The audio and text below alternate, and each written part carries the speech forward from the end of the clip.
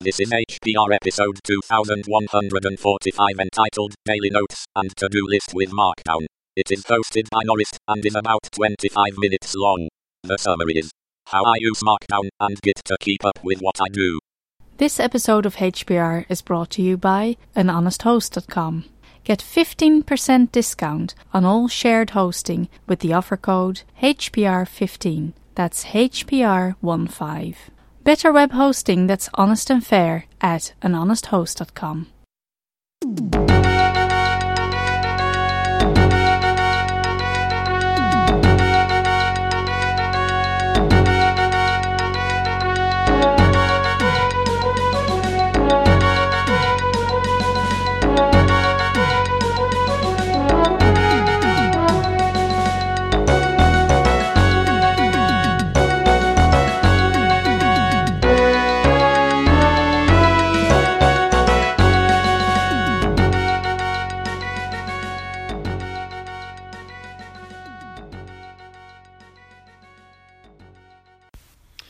I'm going to record an episode about a method I use, notes, and keep up with what I've done for the day, have something to look back on, and also to kind of keep a simple to-do list. It's not like a to-do manager, a list of it that I want to put somewhere that I'll forget. Fundamental to the way I take notes and the way I keep my list is that I use Markdown to do it. And I know Markdown has been discussed on the show before, specifically when it comes to I remember discussions about Markdown and use Markdown. I'm not going to do a whole show on what Markdown is, but I'll talk a little bit about syntax, Markdown syntax that I use. And I will say this, Markdown is, what I like about Markdown is that its syntax is simple and it doesn't get in your way. You can write something without being distracted by. So just as a quick aside, one of my previous jobs, I had to write some documentation. I had to write a lot of documents. And I did it in Microsoft Word. And I would get so caught up in what bullets and font sizes, how many tabs. I would get so frustrated with myself because I know I'm like, why can't I just sit down and write something? So I didn't know about Markdown at the time. It may not have even at the time, but I knew I wanted Markdown. I just didn't know what it was. Now that I have it, I use it just about anywhere I can, especially when it comes to documentation. It was just made for writing documents. But also, like this whole episode is about, I use it note-taking. Sort of another, it's not quite essential part of this, is I use Git along, in this process I use to store my documents. That way I store my lists and my notes. That way I have a record I can look back on. But also, if you use something like GitHub or GitLab or whatever your web-based Git repository of choice is, it probably, as far as I know, most of them render Markdown into some nice-looking HTML. So what I'll do is, if I need to look back on my notes or read something or read my to-do list, I don't normally open up these text documents that I'm going to talk about in a few minutes. Normally, I look at the Git repository webpage. It's easy to read. Another big advantage of Markdown is it's legible and pretty, easy to look at inside GitHub. So a few reasons I really like Markdown. If I haven't already talked enough about it, I know I've already said it's distractionless. The syntax, simple. And easy to remember. With some Markdowns, you have to, if you're making a header, you have to make the header syntax before and after the line, and you have to match them up. If you make whatever it is, say for a wiki Markdown, you have to make some weird syntax thing at the beginning and at the end of the line to make a proper header. But with Markdown, you put a single hash mark at the beginning. That's H1. And when I say hash mark, I mean like the tic-tac-toe sign or the octothorpe or whatever you want to call it. I'm going to call it a hash mark. And if you want to make H3, you do 3 hash marks. My point is, it's simple syntax. You don't have to think much about it. I don't catch myself having to go back to the documentation. I remember how to do it. It's easy to get the hang of. Another good thing about Markdown is that it's human readable even in its unrendered form. So the Markdown syntax it's kind of out of the way. So even if you're looking at the plain Markdown unrendered, it's still easy to read and nice to look at. I said I look at, when I'm going to review something, I look at the rendered page on GitHub. But that's just because, a lot of that is just because it's in my browser, it's open, and I got a bookmark for it. It's not too difficult to go back and grab the individual file. You can embed inline HTML if you want to. So if you've got some images, something else that you want to put inside the Markdown, you can just put an image tag or a code tag, or whatever HTML tags you want. Normally, when you view a Markdown document after it's been converted to HTML, any HTML you put in the Markdown will be outputted HTML. And speaking of that, the last advantage I have down of using Markdown is that it's really easy to convert from Markdown to another format. I know Markdown was sort of created to have an easy way to write HTML, and most of the Markdown tools available are just taking your Markdown and converting it to HTML, especially if you use something like Pandoc, which I feel like has been mentioned on the show before. But if you haven't looked at Pandoc and you do anything with documents at all, you need to stop what you're doing right now. Go look at Pandoc. It is some amazing software. But if you use something like Pandoc with Markdown, you can convert Markdown into anything you can think of. I'm not even going to begin to list. Look at Pandoc. So enough about the whys. Let's talk a little bit about the how. So the first thing I do is I have a document just called todo.md or todo.mark. At the top of it, I've got a single hash mark and the word to do. So I know I've got a big header at the top of the page that says this is your to-do list.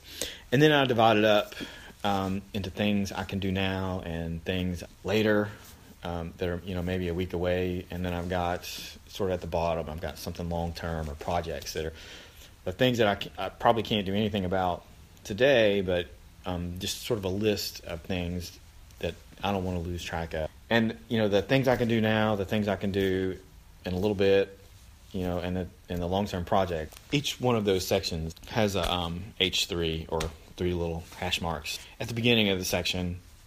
And then for each item underneath it, I use the bullets, which in Markdown is an asterisk or star sign, whatever you want to call it.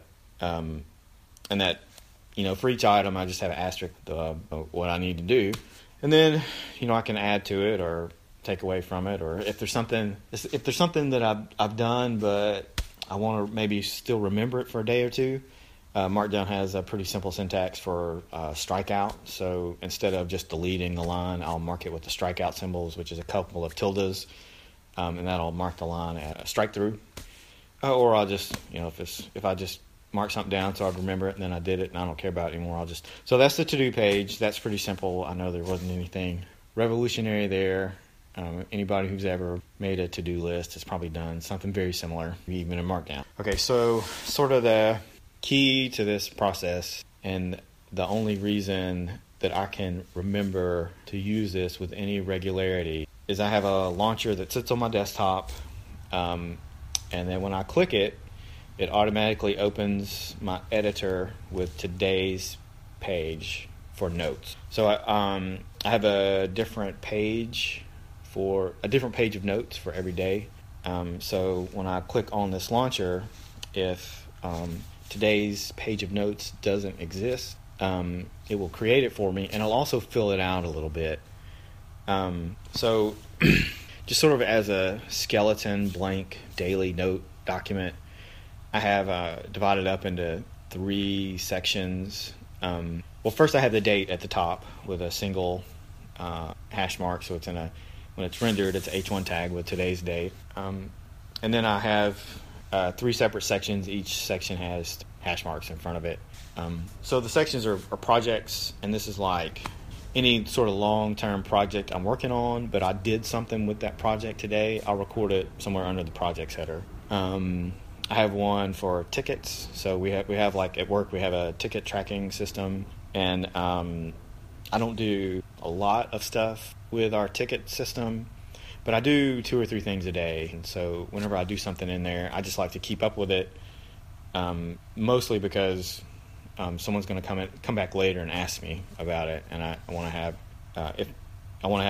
something to jog my memory about what I did. And I feel like too I can keep more personal notes in my daily task tracker than I can in the ticketing system. So in the ticketing system, when I do something, I'll put a note in there, but because a lot of times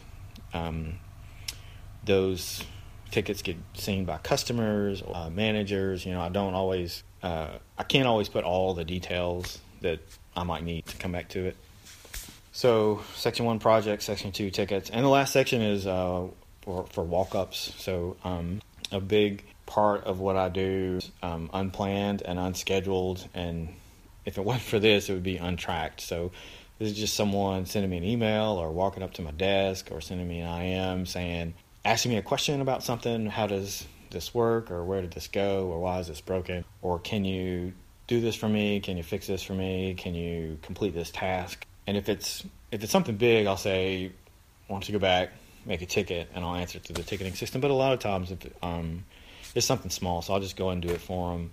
But I want a record of it just for a lot of the same reasons. I'll mark it down on walkups. And I'll keep the tasks similar to I did with the to-do page. So under each section, I'll just make a bullet with an asterisk what I did. And then sometimes, I don't do this every day, but sometimes if there's something that doesn't fit well, in those 3, I'll add a 4th section at the bottom. Or if it's something that I want to take sort of more extensive notes on and not necessarily clutter up one of the other sections in there, I'll do that. Just as an example, we have a development environment that I wanted to make some changes to, and change 3 or 4 different IP addresses. I wanted a place that I could sort of write the old ones and the new ones down, and have a place I could always go back and look.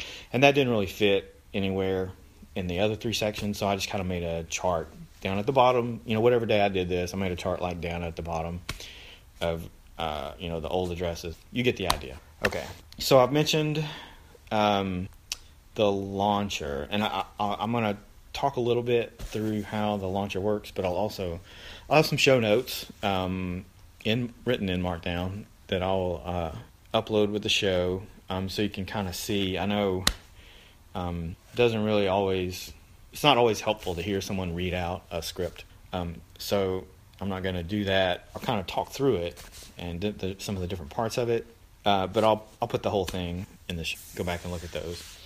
Now, one little caveat before I get started working on the script is that if you primarily work on Linux, this script may look a little weird to you, and that's because I use a Mac at work. It's what we use. It's what we're given. It makes a lot of things easier. There's stuff like email and some other apps that we need that won't work on Linux. But still, if you're not familiar with Macs, it comes with a free BSD runtime. So you can open a terminal, and most of the stuff you're used to being there on Linux. On a Mac, some of the commands are a little different, which is why I'm bringing this up. But there's nothing in here that you couldn't do on a Linux system. And there's so many different desktop environment and terminals and editors. There's no way for me to make a script that would work for everybody. But I mean, if this is something you're interested in using, it wouldn't be too hard to modify the launcher, where you put it, how you launch it, the specific commands in it. So anyway, if you have a Mac, this one will probably work. You'll have to change a few paths fit your user instead of mine. But anyway. So the first thing that the script does is sets up some variables. The first one names the daily file. So I said that I've got a different file of tasks for every day. So the first one says, okay, today's file should be named this. The second thing is it sets a path. So where all these files are stored, the to-do file and all of these daily files are stored in the place. So there's a variable called DAILYPATH that says where that is. I have a LOCKFILE variable. So when I first started doing this, I would catch myself launching the script multiple times, and that kind of messed up one of the steps in it.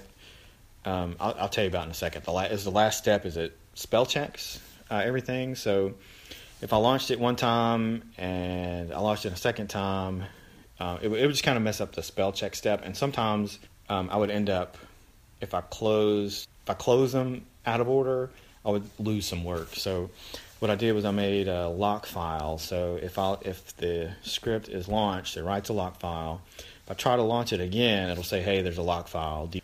We'll get to that part in a second. But there's of the 4 variables that are in the beginning of the script, the third one is what the LOCKFILE should be. And the fourth one is the to-do file. So the first document I talked about, todo.md. So the first part of the script is for the LOCKFILE, and this is pretty basic. I'm 90% sure if you just search for bash LOCKFILE, you'd come across the same code that is. So I found it somewhere and I don't remember where. I copied it. It works. But it says if the LOCKFILE exists, then echo the LOCKFILE is present. Do you want to continue? Press yes or no. Press yes, it continues. If you press no, it exits. That's pretty. And then if the LOCKFILE doesn't exist, when you start the script, if the LOCKFILE doesn't exist, it will create the LOCKFILE. And I know a LOCKFILE isn't the 100% best way to ensure a script doesn't run multiple times. And in a lot of use cases, I wouldn't recommend a LOCKFILE. There's better ways to do it. But in this particular case, since it's just me doing it, and I'm probably not going to mess this up, so LOCKFILE is okay. So after we checked for the presence of the LOCKFILE, we checked for the presence of the daily. So if the file for today's task doesn't exist, if it does exist, it just moves on. If it doesn't exist, it will create sort of a skeleton for me. And I've already talked through what that is. It's the date, and then a header for each thing I want to work on that day. And it builds it just by, echoing something with a double redirect sign to the DAILYFILE variable. So it's just a series of echo statements that builds out the skeleton of what I'd like to do for the day. Okay. So far in the script, we check for a LOCKFILE, and we check for the daily task file, and if it doesn't exist, the next step is we open the daily task file in our editor. On the Mac, I use a program called Text Wrangler. You can probably do this with any text editor.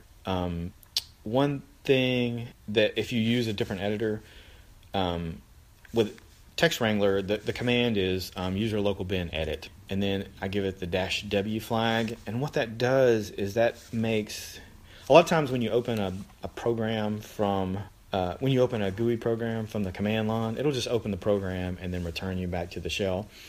And that's what edit does by default. But I don't want that. I want when this script opens the editor, I want the script to stop until the editor closes, because there's some things that are going to happen after I close the editor. I don't want them to happen until I close. So if you use a different editor, that's just something you need to figure out that step, and it may happen by default. Not every GUI program does that, where it when you launch most GUI programs, when you launch it, it'll hold the shell open and won't continue with the script until you close whatever, and that's the behavior you. So I'll click on the launcher. It'll run through this script. It'll launch the editor. I'll do whatever, I'll type. Sometimes I'll leave it open for a while. Sometimes I open it, type one thing in it, and close it. But either way, whenever I'm done with it, I press the X, it closes, and then it continues in the script. So after the line in the script to open the editor, it spell checks the document with aspell. That's ASP. And if you don't, this is another, just like Pandoc, I'm going to say I'm not going to do an episode on Pandoc.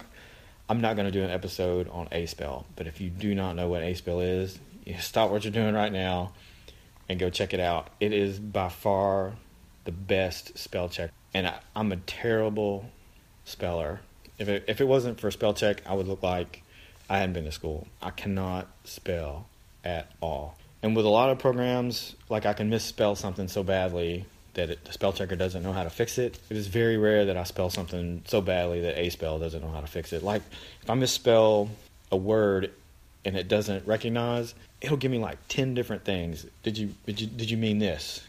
And 99% of the time, what I actually meant is in the list. And with aspell, you can add. It can learn words. If you have, like I have a lot of sort of jargon. Only I would use or only use in my company or sort of industry that I don't want it to trip on. So you can add that.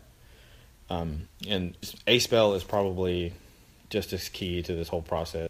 Anything else I've talked about. So when I close a document, aspell checks the daily file. It also checks the to-do file.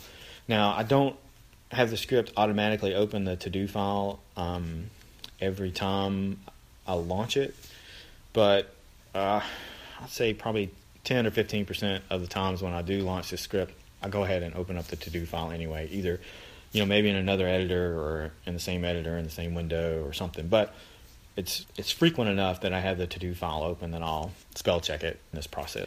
So once I've done the spell check, we'll remove the lock file, and then I'll remove the README. And I haven't talked about the README yet, so this is probably going to be... so I'll stop right here and kind of say what the README... if you've ever looked at a project on GitHub or in GitLab or whatever, usually when you open up the project page, you'll see a list of files, and then underneath it, there'll be some word describing what that file is. So what most of the web-based Git repositories do is if you have a file in that repository, in the root of it, that's called README, and it's readme.md, or there's some other formats that it can do.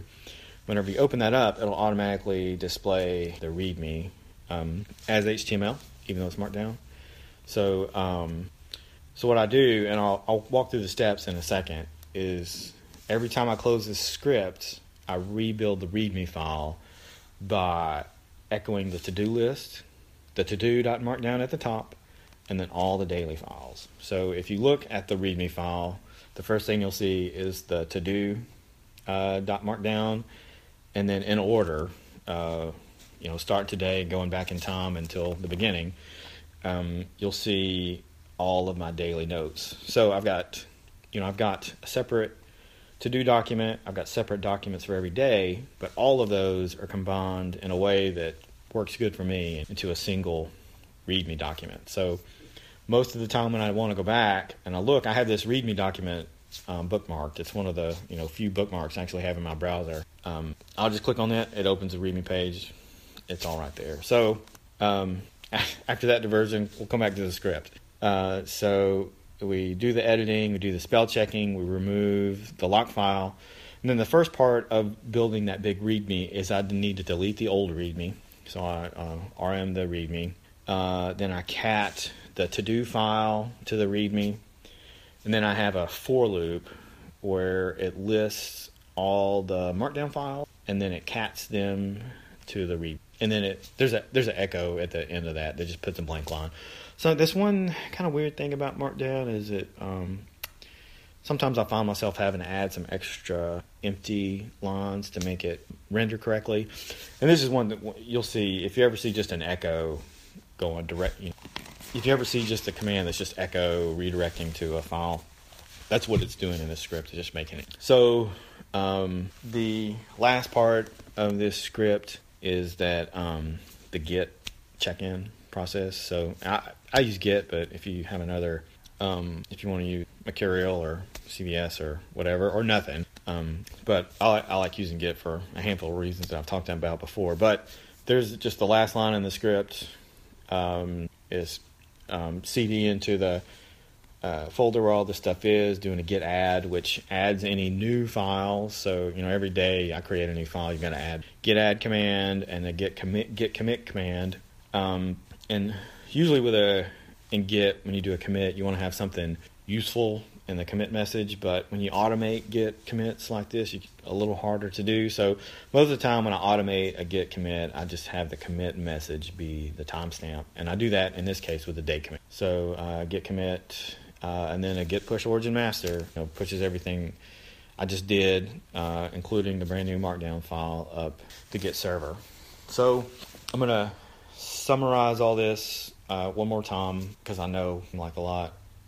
But again, I'll have some. So just to summarize the script, first thing it does is sets up a few variable names. The next part, it checks for a lock file. If it exists, delete it and move on. Or if it doesn't exist, it just keeps on going and creates a lock file. The next part of the script looks for the daily file. If it is there, it moves on. If it's not there, it sort of builds out a skeleton daily file for me. Then it opens the daily file, and then when I'm done with that, I close the editor, spell checks the daily file and the to-do file.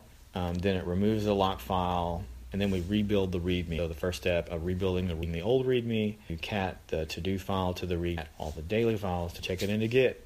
It's as simple as that. That's all I got for today. You guys have a good